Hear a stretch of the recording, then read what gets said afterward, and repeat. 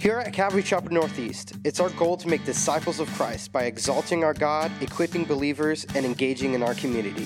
Thanks for tuning in to this week's CCNE podcast.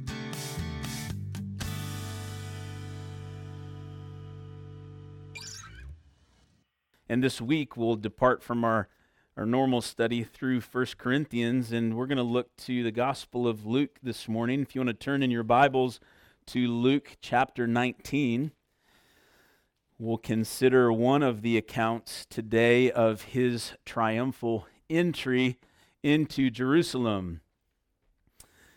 Luke chapter 19. We're going to pick up here in verse 28, and for the sake of context here this morning, let's go ahead and read together from his word, Luke 19, verse 28. When he had said this, he went on ahead, going up to Jerusalem, and it came to pass, when he drew near to Bethphage and Bethany, at the mountain called Olivet, that he sent two of his disciples, saying, "Go into the village opposite you, where, as you enter, you will find a colt tied, on which no one has ever sat. Loose it and bring it here. And if anyone asks you, 'Why are you loosing it?' thus you shall say to him, 'Because the Lord has need of it.'" So those who were sent went their way and found it just as he had said to them. But as they were loosing the colt, the owners of it said to them, "Why are you loosing the colt?" And they said, "The Lord has need of him." And then they brought him to Jesus, and they threw their own clothes on the colt, and they set Jesus on him. And as he went, many spread their clothes on the road. Then as he was now drawing near the descent of the Mount of Olives, the whole multitude of the disciples began to rejoice and praise God with a loud voice for all the mighty works that they had seen, saying, "Blessed is the King who comes in the name of the Lord, peace in heaven and glory in the highest." And some of the Pharisees called to him from the crowd, "Teacher, rebuke your disciples." But he answered, verse 40, and said to them, "I tell you that if these should keep silent, the stones would immediately cry out." If you would agree with me in prayer once more. Lord, we recognize that this is your word, and what a treasure it is. I pray we, like the psalmist, would rejoice as one who finds great treasure, that we would consider this morning how wonderful is your word. And this particular passage, Lord, what an event. Lord, what an event in history. And the things, Lord, that this was both the culmination of, but also the events that this kicked off, and how truly, Lord, it has changed the course of history. So, Lord, may we truly consider it for what it is here this morning, and ask, Lord, once again by your Spirit, minister to us here today. Give us understanding of your word, we pray in Jesus' name. Amen. Growing up where I did in Southwest Michigan, the area there was comprised of many small towns. Each little town prided themselves on fostering a sense of community. And often around different holidays, there seemed no greater way to foster community and a sense of community pride than to have a parade. The 4th of July especially, and no doubt many of you can relate to this, and in our particular town on the 4th of July, we lived in a house where the procession would go right past us. And the parade and other festivities, it was an all-day event. And so important, though, were these different celebrations that often the towns would work together, and they would coordinate to have their event at different times or even on different days, so as not to compete with one another and draw away from the crowd. Such a courtesy was welcomed, and of course it was strategic for the benefit of each town and their local commerce. Now, you might be wondering, why am I telling you this morning? Well, there was a day in history, an important day, a day that would serve as the fulfillment of prophecy given long before, a day where two parades occurred in the same town. Was there a mistake in the event coordination at the local Chamber of Commerce? Many suggest that there was no mistake at all. but rather that the conflict was entirely intentional. The day was April 6th, 32 AD. And through the west gate of Jerusalem came riding a man whose entrance was met with much excitement. There were great crowds, thousands lined the street, throwing flowers. Some sought to reach out and touch the power as it passed them. Guards stood ready to act should the crowds get out of control. The man coming through the gate sat tall in his saddle. It was clear he was a man of authority, intent on showing his power and control over the land. After all, he was considered the Lord, protector of this people, and they needed to be reminded of it. Now, if elements of that story sound familiar, yet also slightly unfamiliar and even odd at the same time, that's because you're likely more familiar with the procession that was happening about the same time at the other end of the city, through the east gate, the back gate. It was through the east gate where Jesus would enter the city on the same day. This Sunday of Passover week, all those years ago. His procession was also one of great reception. Crowds were there crying out to Jesus, looking on at the man that they had heard of, that they had seen perform miracles. The man that many had been hoping was the one, the Messiah, who had come to deliver them from oppression. Jesus, too, rode on an animal, but a very different type that sent a very different message. In some respects, yet also the same. In their book, The Last Week, theologians Marcus Borg and John Dominic Crossan suggest that Pontius Pilate and Jesus entered Jerusalem at the same time from different gates on Palm Sunday. Now, while we don't know for sure if the events exactly coincided, tradition would certainly suggest that this was entirely possible. Traditionally, Pilate, or whomever the Judean governor was, paraded themselves into Jerusalem on the first day of Passover week, entering the west gate, the front or the main gate. And they came with chariots, horses, and soldiers, dressed for battle and armed with swords and spears. It was a show of power. Rome was not to be challenged. Pilate demanded respect, fear, and even worship. According to the Roman belief, the emperor was not simply the ruler of Rome, he was the Son of God. So Pilate, as his representative, demanded such honor. It should be known, as far as Pilate was concerned, that his presence demanded order, that his power was supreme, and the land of Judea was under his control. So what of the entrance of Jesus at this same time in such a similar way to Pilate?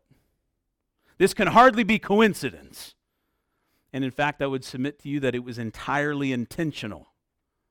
That this was the fulfillment of prophecy, that the events of Jesus' triumphal entry would kick off the events of Holy Week and start the clock, the countdown, as it were, to Jesus' death and resurrection.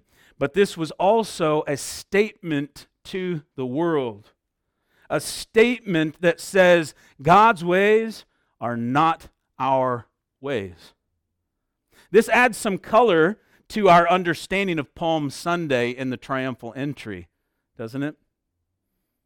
If Jesus was being subversive or even launching, as it were, a counter-protest to the procession of Pilate, it might cause us to look at this event in subtly different ways. And then we see that from here even, on the next day, as you consider the events of the week that would unfold, that on the very next day, Jesus will go into the temple and he will drive out the money changers, he'll overturn tables. Jesus in this week was acting differently than he had before. Jesus was bringing the gospel to bear on a lost world. In his final days, he began to radically confront the ways of this world more and more. And that's what I want us to see this morning. Let's go back again to the beginning of this passage in Luke 19, verse 28. It says, when he had said this, he went on ahead, going up to Jerusalem. And it came to pass, when he drew near to Bethphage and Bethany at the mountain called Olivet, that he sent two of his disciples, saying, go into the village opposite you, where as you enter you will find a colt tied, on which no one has ever sat. Loose it and bring it here. And if anyone asks you, why are you loosing it thus, you shall say to him, because the Lord has need of it. Now, prior to this, Jesus had been very busy continuing to minister to many people. He was keeping a full schedule, as it were. He and the disciples had actually just come from a visit with Mary, Martha, and Lazarus. And this is where the anointing occurred there at Bethany, when was poured out for him or upon him, very costly perfume. And now they're coming to Jerusalem. They're coming by way of the Mount of Olives. And as they came, they would begin to descend from the Mount of Olives. The Mount of Olives overlooked the Temple Mount, and in between the two was the Kidron Valley. As they began to descend down toward the Kidron Valley and eventually ascend once again into the city, they were taking in what no doubt was just a bustling move of people as they were making their way, making their pilgrimage into the city. As Jesus comes down the road and he's looking out towards the temple, he sees off to his left whitewashed tombs for seemingly as far as the eye could see. And the city at this point it's pulsing with an influx of people. Tensions in the city were high, not only because of the Jewish feast of Passover, which was set against the backdrop of Roman oppression. Consider that coming to celebrate Passover, this event about the freedom, about how God had led them out of Egypt, but yet here they're under occupation once again. And not just the sense of the Roman oppression, but the Jewish leaders themselves, they were looking for a fight, specifically with Jesus. And Jesus was about to give them exactly what they were looking for, or so they thought. In the various Gospels, the writers record some of the different events and even the conversations that were happening as they made their way to the city.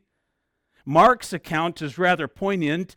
Mark writes in Mark 10:33 and 34 of the words of Jesus during this very moment that he said to his disciples, behold, we are going up to Jerusalem, and the Son of Man will be betrayed to the chief priests and to the scribes, and they will condemn him to death and deliver him to the Gentiles, and they will mock him and scourge him and spit on him and kill him, and the third day he will rise again. We must understand that the events that would follow, even later on in this week, were in no way a surprise to Jesus. He came in boldly, knowing exactly what he was coming for. Recorded in John chapter 10, verse 18, Jesus says of his own life, no one takes it from me, but I lay it down of myself.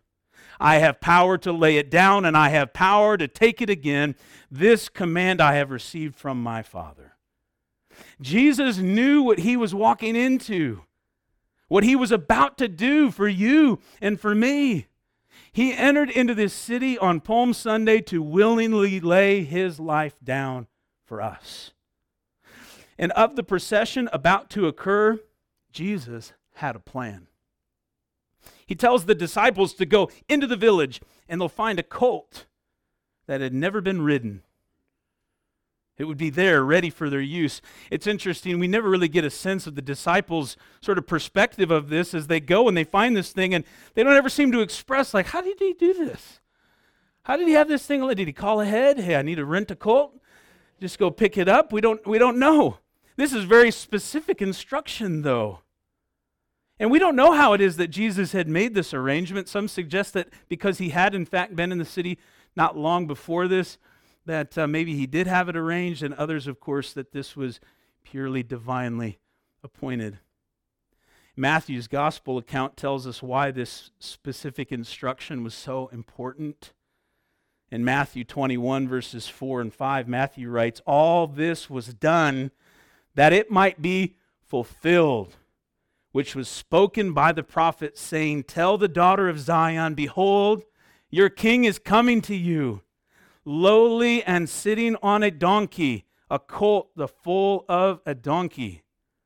The prophet here is Zechariah. And in Zechariah 9, verse 9, he writes of the coming king, declaring to Jerusalem that they should rejoice, for their king has salvation, and he comes to them on a colt, the foal of a donkey. Hundreds of years before Zechariah prophesies of this, and now Jesus with great care seeks to fulfill it, that he might proclaim to the world, I'm here. And people, including the religious leaders, they knew it. They knew what this meant. Now, of course, they didn't fully understand. They didn't understand how the week was going to unfold, but as Jesus came in the manner in which he did, they knew he is declaring himself to be king. Verse 32, so those who were sent went their way and found it just as he had said to them. And so the disciples are obedient. They go just as Jesus has instructed them. But it says in verse 33, as they were loosing the colt, the owners of it said to them, why are you loosing the colt? And they said, the Lord has need of him. And so the people would just go, oh, okay. You can go ahead and take, isn't that how it works? I can go after this and I can say, give me your car. And you go, that's my car. And I say, the Lord has need. Okay. Wouldn't that be a wonderful thing? Now, excuse me. Guys, I apologize for the voice. It's just like not coming back. If you can tell like a weakness in it, it's like it's pushing it still. Okay, so the prayers for me are appreciated. Now, it's interesting here, this whole interaction, right? Because literally in the Greek, and this is fun. It is. I promise, it's fun. It says for the disciples' owners to tell the colt's owners that the colt's owner needs it. Isn't that kind of confusing? And so we of course, we translate it, the Lord has need of it, but quite literally, when the owner says, hey, what are you doing with that? They say to him, the guy who owns this needs it. And he says, okay. You see, so many subtleties in this passage, but what Jesus is telling people to communicate, what he's instructed his disciples to communicate is to say, it's mine. This is mine. It's not Pilate's, it's not anybody else's, it's mine. And so they say to him, the owner, the real owner, he needs it. Now, it's probably the case that the owner here is happy to then lend this resource to a respected rabbi, at least. If not, he has kind of a full understanding of, I know what's going down here, and you do whatever you want to do. But all of this then for us continues to reinforce here that Jesus is setting up something very special. And so then verse 35 and 36, they brought him to Jesus and they threw their own clothes on the colt and they set Jesus on him. And as he went, many spread their clothes on the road. So Jesus is now getting ready to ride into Jerusalem on a young donkey that has never been ridden. And here, many people misunderstand this particular part and assume that the fact that Jesus is riding on the foal of a donkey, that this is the lowly part. Like he got the compact at the rental place, right? He didn't splurge for the upgrade. And that's not what's being communicated here. Now, I suppose for some who are seeing him on a donkey, maybe they too, even in this moment, saw it as unusual or certainly a contrast to the procession that they may be familiar with happening across the city. And of Pilate's procession, normally in a Roman, what's called a triumvirate or triumph, the conquering hero would enter on a horse, as Pilate would have done, or a horse-drawn chariot, either one, which is a sign of power and great strength. Jesus enters sitting on a young donkey that's never been ridden before. And by the way, there's a good chance many believe that the mom donkey is along for the ride because the colt, the foal, would have been too scared otherwise. So having mom there with them would have kept it calm. I think it's pretty cool if that is what happened. And so, you see, in this moment here, Jesus' choice of an animal was not just fulfillment of prophecy. Of course, that was important, nor was it simply a humble choice, but it communicated something. Now, there were times when kings would often ride on such an animal, especially one on which no other rider had sat. And this was not only a sign of royalty that they were able to ride on something that was sort of pure in that sense, but it was also very important that such an act communicated that they were a king who was coming in peace, not to make war. You see, Jesus' choice here was very intentional, and while it may not have screamed war hero, it absolutely declared, I am your king. Now, Scripture does say that he came lowly, but the lowly part was that Jesus came, in my opinion, willingly knowing what awaited him. He did not come this time in a demonstration of his absolute power and ability to bring all into surrender, but he himself came surrendered to the plan and purpose for which he had come. And it's important for us to understand today that there is yet a time when Jesus will come on a war horse, when he will come in great power and great glory, where he will exercise dominion over all things and demand all to come into subjection to him. We read of this in Revelation 19. At his glorious second coming. So there is yet a time when Jesus will ride such a horse, but this time he came saying, I am your king, and I'm here to make peace. I'm here to bring you peace. Jesus' entry through the back door was a symbol of salvation and peace. It was communicating the return of God's king to God's people, and it was absolutely confronting the procession at the other end. Verse 37, then as he was now drawing near the descent of the Mount of Olives, the whole multitude of the disciples began to rejoice and praise God with a loud voice for all the mighty works that they had seen, saying, Blessed is the King who comes in the name of the Lord, peace in heaven and glory in the highest. And so you see, they did know what he was doing. They didn't fully understand how the story would go, but they understood what he was communicating. And so while Jesus may be making his entry through the opposite gate of Pilate, don't think that people didn't see it. In fact, the very way in which he approached the city, which I believe was absolutely by design, the road that he came in on, it was highly visible from the city. If any of you have ever been to Israel, or if you've seen pictures, the very road that he made his way in on between the Mount of Olives and the Temple Mount can be seen from the majority of at least that side of the city. It's very visible. And so here he comes in a highly visible way. And along the way, they begin waving palm branches.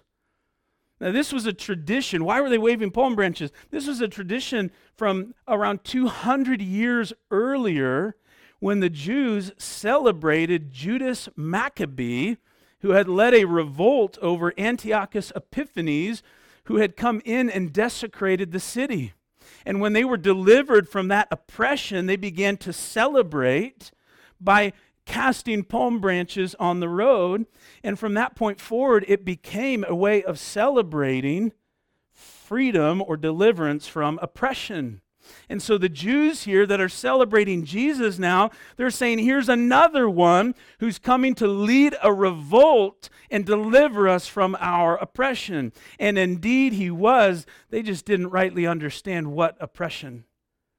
And so this palm branch was a symbol that they were now casting before Jesus. Matthew's gospel tells us that the people are shouting, Hosanna to the Son of David.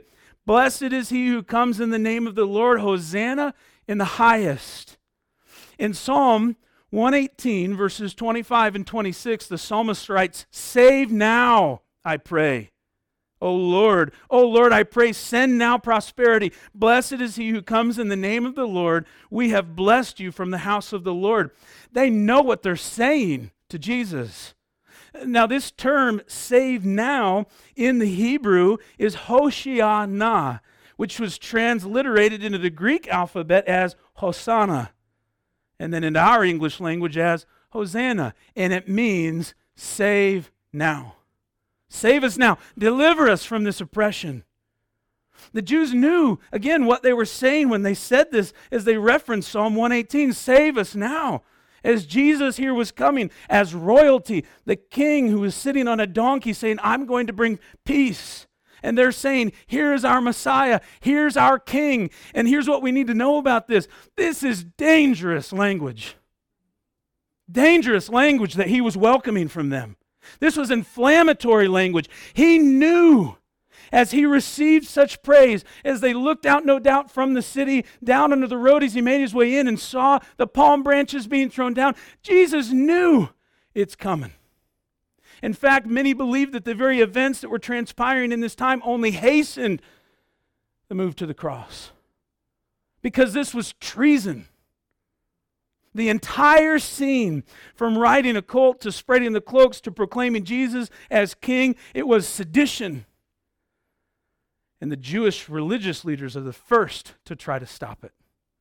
Verse 39, and some of the Pharisees called to him from the crowd, Teacher, rebuke your disciples. See, in this moment they're saying, you better tell them to be quiet.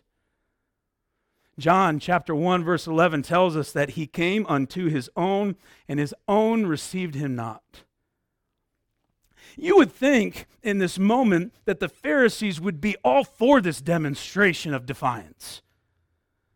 And the cries of the people for deliverance from Rome, you would have to think they would be like, yeah, let's do this. But you see, what we often misunderstand as well is that Rome had the priests in their hands. Rome did not force their religion on the Jews as they did with other conquered territories, because the Romans considered that Judaism was an ancient religion, and so Jews, differently than others in the Roman Empire, were allowed to practice a different faith, so long as Roman order was maintained and the Roman tribute paid. So the priests kept things as they should be. And all of this then sheds light, doesn't it, on the fact that the next thing that Jesus does is go and flip some tables and tell the money changers, get out. As he goes and he cleanses the temple. You see, all this was coming together. He was, in fact, cleaning house. So Jesus comes in his counter-protest of sorts. He rides into the city as the king who brings peace, and he welcomes the praises of the people. And from the perspective of the priests, comes threatening to ruin everything. And they tell him, silence the people. But Jesus answers, and oh, how I love how he answers. In verse 40, as he answered and said to them, I tell you that if these should keep silent, the stones would immediately cry out. He says, you can't shut this thing down. If you quiet the people, all of the creation is going to begin to cry out. And it's crazy because to this point, Jesus seemed to make a habit out of telling people to be quiet and not talk of who he was or what he had done. But here, it's so refreshing, at least for me, to see Jesus go, oh no, they're going to talk. They're going to praise. They're going to worship. He effectively says that if they don't praise me, then all of the earth will. It's interesting, in Matthew's gospel, he writes in this very setting here, he says that the city was moved by this. Now that can seem like just kind of a basic phrase, but the Greek word for move is seismos, from which we get our word earthquake. Matthew is saying in this moment, as Jesus says, if you tell them to be quiet, the rocks will cry out. Matthew is saying the whole city was already quaking. In Romans 8:22, Paul writes, for we know that the whole creation groans and labors with birth pangs together until now. And I think there is a sense of creation longing to praise God. He's made it. And you know, It's interesting, and please don't take this further than what it needs to go. I'm not suggesting some whole theology here. But it's interesting to me when we consider such passages and we consider even Jesus saying, look, the rocks are going to cry out. I can't help but think sometimes that when we see storms and earthquakes and natural disasters like we do on this earth, that it's only filling the void by those who won't praise him, who won't cry out. We need to understand that, and it's Piper, I think, that said this, that missions only exists because worship doesn't. That the very need for us to continue to share the gospel and to communicate the truth of the gospel is only because there's still this void in the world where people aren't praising God. Because if we all were, then of course he'd say, mission accomplished, job is done. But until that time, as people remain silent, especially as his church remains silent, I don't think sometimes that the earth can hold back. It just shouts out and groans for what should be our cry as well.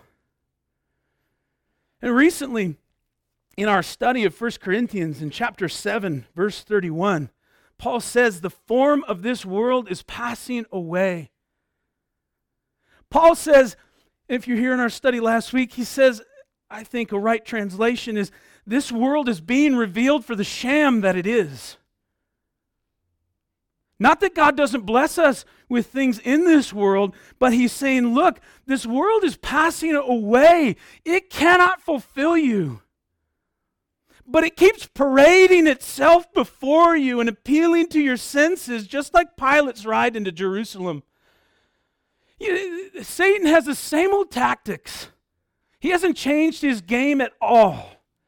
He knows what attracts man's attention, and he keeps playing on it the same way over and over and over again.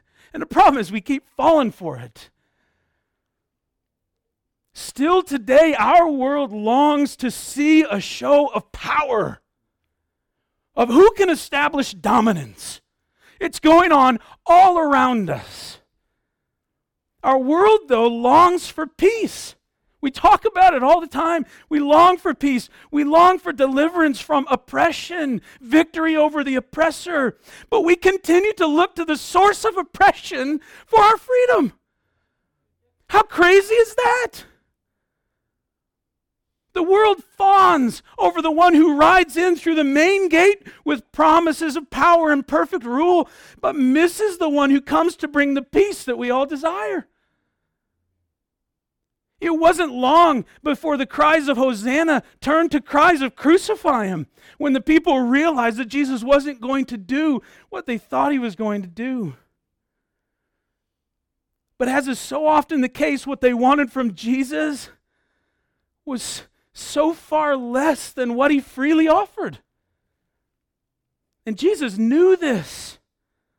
That's why in verses 41 and 42, as he drew near, he saw the city and he wept over it, saying, if you had known, even you, especially in this, your day, this is him saying today, if you knew what today was, the things that make for your peace, but now they're hidden from your eyes. The day was Sunday. We know it as Palm Sunday. Then they knew it as the 10th day of Nisan. April 6th on our calendar, 4 days prior to the Feast of Passover. Now in Exodus, in the book of Exodus, they were instructed on that day, on this particular day, the day that Jesus rode into Jerusalem, was the same day that good Jewish families all over the city were going to pick out their lamb. They were going to go pick out their lamb that they would sacrifice 4 days later. And for the period of 4 days, the priests would observe and they would ensure that the lamb had no blemish, that it was a good sacrifice. Jewish families would bring the lamb into their home. They would spend time with it. Most of the time, the kids would get attached to it. Even in that short period of time, it would make the sacrifice of it even that much more difficult. And here on this Palm Sunday, this particular day, the Lamb of God, who takes away the sin of the world, came riding into the city along with all the other sacrificial animals that were being brought and bought. The Lamb of God, the one perfect sacrifice, was entering the city precisely when it had been foretold. Jesus came to Jerusalem on the 10th day of Nisan, exactly when he was prophesied to do so hundreds of years before. Daniel, the prophet Daniel in chapter 9, verse 25 said, "Know therefore and understand that from the going forth of the command to restore and rebuild Jerusalem until Messiah the Prince, there shall be 7 weeks and 62 weeks." In other words, 483 years from March 14th, 445 BC, when Artaxerxes gave the Jews the charge to go and rebuild Jerusalem, was April 6th, 32 AD. Jesus nailed it. He nailed it. And Zechariah prophesied of it. We consider the first part of the prophecy. Let's look at the whole thing. In Zechariah 9, verses 9 and 10, "Rejoice greatly, O daughter of Zion. Shout, O daughter of Jerusalem. Behold, your king is coming to you. He is just and having salvation, lowly and riding on a donkey, a colt the foal of a donkey." Verse 10, "I will cut off the chariot from Ephraim and the horse from Jerusalem." Listen, "the battle bow shall be cut off. He shall speak peace to the nations. His dominion shall be from sea to sea and from the river to the ends of the earth." He came with peace. 2 parades came into Jerusalem that day. One was a parade of power, of might, of dominance, of flash, of wealth, and the other a parade of peace, of humility, of sacrifice, of love, and of selflessness. Pilate's parade was the parade of the world, and it garners attention still today in its various forms. The latter, that of Jesus, was the one that was rejected that week, because Jesus' parade led to a cross. Yet it's the one that offers what everyone longs for. Many have joined in this parade over the years. They've counted the cost, and they've come to know the truth that the world can't make good on its promises. But I can't help but wonder today, which parade commands your attention or even your pursuits? It's interesting. Near the end of his life, Napoleon Bonaparte, maybe some of you know this, he's quoted as saying the following. He says, "There is between Christianity and other religions the distance of infinity." He then explained, "Alexander, Caesar, Charlemagne, and myself founded empires. But on what did we rest the creations of our genius?" he asks. "Upon sheer force," is his answer. Comparatively, Jesus Christ alone founded his empire upon love, and at this hour millions of men will die for him. What Napoleon recognized is what we all must come to understand, that the ways of this world are not the ways of God. Rather, in the words of Francis Schaeffer, Jesus commands Christians to seek consciously the lowest room. You see, we have a way of rationalizing the need to build bigger and bigger empires and greater followings. But according to Scripture, this is backwards. Schaeffer says we should consciously take the lowest place unless the Lord himself places us into a greater one. What's our aim? What's our objective? How do these things play out in your day-to-day life, in your relationships with other people, in the workplace? When we go to work, and many times we even convince ourselves that to be a good steward, to be a good representation of Jesus, is to be promoted, to excel, to work our way up. Be careful you're not just convincing yourself of that. What we're called to be in the workplace is a faithful witness, salt and light.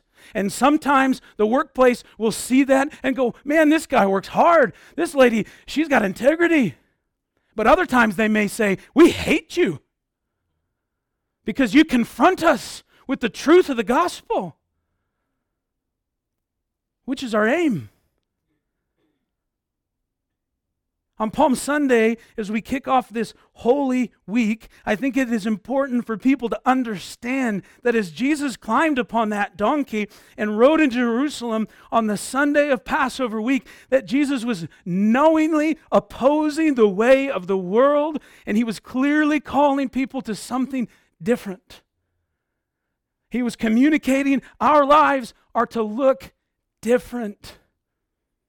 And still today, the world parades itself pretending to offer something that will satisfy, pretending to offer peace. And still today, Jesus offers an alternative, welcoming us to know him and know the peace that is only found in him. But such peace may come at a great cost. It's easy to stand on the side as a bystander, an observer, or even cheer on a cause or an idea, but it's another to follow that parade to the foot of the cross and to surrender our lives to him. But this is what he calls us to.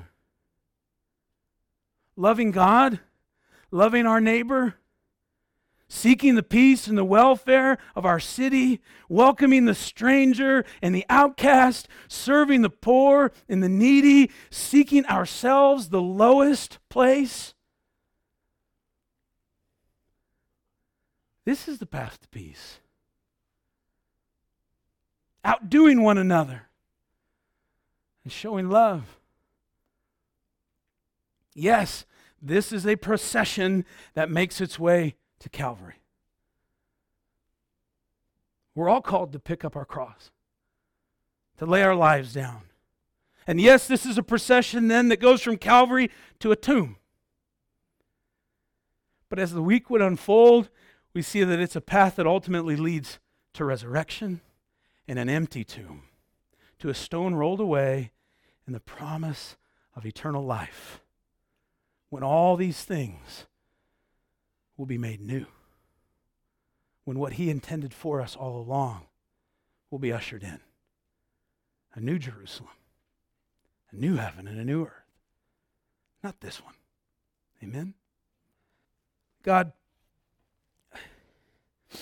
on this day that we celebrate, that so many years ago, your son Jesus entered the rebellious city that later rejected him. And we confess, if you're so inclined to confess together, that we would have hearts of agreement. We confess, Lord, that our wills are just as rebellious as Jerusalem's. That our faith is often more show than substance. That our hearts too are in need of cleansing. And we recognize, Jesus, that this way may be narrow, and it may not always be easy, but it's the way that leads to life. And so today we seek to take this way.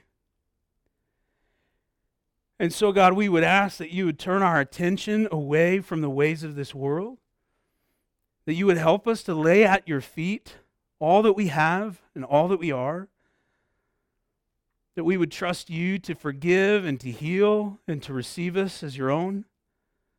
We declare today that Jesus, you are our King, that you have authority over all things. Everything in heaven and earth, it's yours. And so whatever the world may seek to offer us, as if it has ownership of it, as if it even has the right, we declare, Lord, it's yours. Anything that we think we can hold on to because we deserve it, because we think it's ours, Lord, it's yours, and that includes our lives.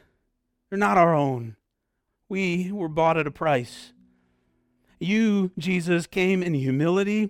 You came to serve and to give your life for the world. Help us, Lord, to follow your example. On this Palm Sunday, Jesus, we are reminded of how quickly our loyalty to you diminishes. And so I'd ask that you would give us a passion for you as we remember your passion for us this week. Jesus, draw our attention unto you more and more each day. Lord, we're grateful for this week.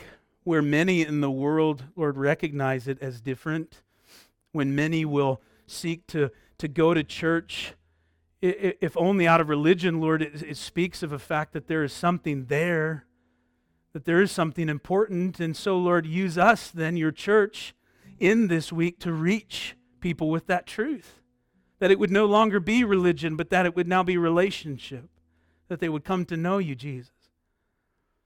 Lord, we know that you desire to use us and to use our lives to accomplish that work, but it needs to match, Lord.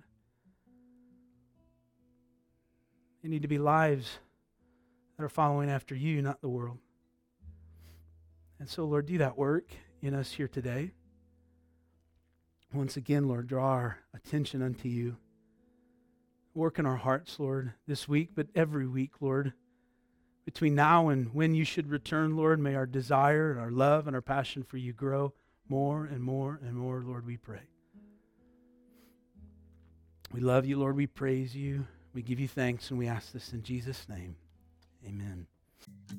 Here at CCNE, there are so many events happening throughout the week, so make sure you're subscribed to the weekly e-bulletin so you can be fully informed of all that we're doing. For more info, or if there are any prayer requests you'd like to share with us, be sure to visit us at ccnortheast.org.